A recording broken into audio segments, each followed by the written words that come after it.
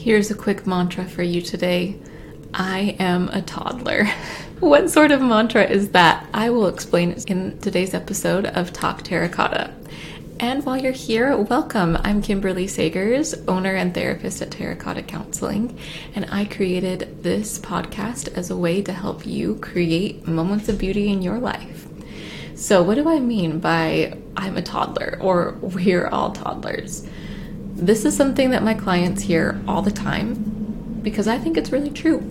We are all just toddlers walking around in big adult bodies. Let me tell you a story to help you understand what I mean by this. I was recently at a little kid birthday party with my son, and it was a roller skating birthday party. He really wanted to learn how to roller skate. He wanted to do it well. So he had his roller skates on. If any of you have roller skated, it is a rare person that can just hop in them and just whiz off. It's a rough one to learn. He was so frustrated. He was frustrated because even though he was getting a little bit better at trying, he wasn't able to roller skate the way that he envisioned. And you could just see how upset he was on his face. He wanted to get better quickly. As a parent, as the person watching him, I could understand it takes time to learn how to roller skate. We've all got to go through that messy beginner phase.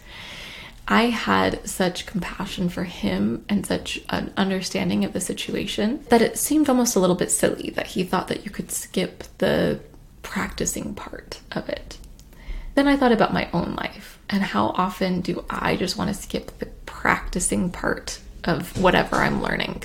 For example, I'm not someone that is naturally good at social media. It's not something that I can just hop on into my social media roller skates and whiz off. I am a beginner that is just taking little roller skating step after little roller skating step. And guess what? I have quit multiple times. I have just said, I'm taking off these roller skates and I'm done with trying to figure out social media for marketing and business. But am I just being a toddler? Am I just expecting things without the practice? This doesn't just apply to not understanding the role of practice. It also applies to when you really, really yearn for something that you don't get right now in your life, like the extra chocolate cake after dinner. It also applies to wanting to do things independently when you really need to ask for help. We can see it so clearly and obviously for our little kids, the things that they could be doing to make their lives easier. But when it comes to us, for some reason, we think, oh no, this is a different situation. This is something that no one else understands. I like to remind myself I'm a toddler because I think what would be my advice? What would the adult be seeing in this situation that I'm not allowing myself to see? Once I'm able to see that, it kind of clears the way and I can say, okay, Kimberly, breathe through it. Keep on with those roller skates step by step, little by little. You can do it different.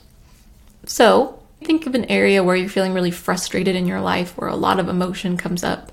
Invite yourself to remember you're a toddler. And what does a toddler need to hear about this? Thanks so much for listening. Until the next time we talk, stay well.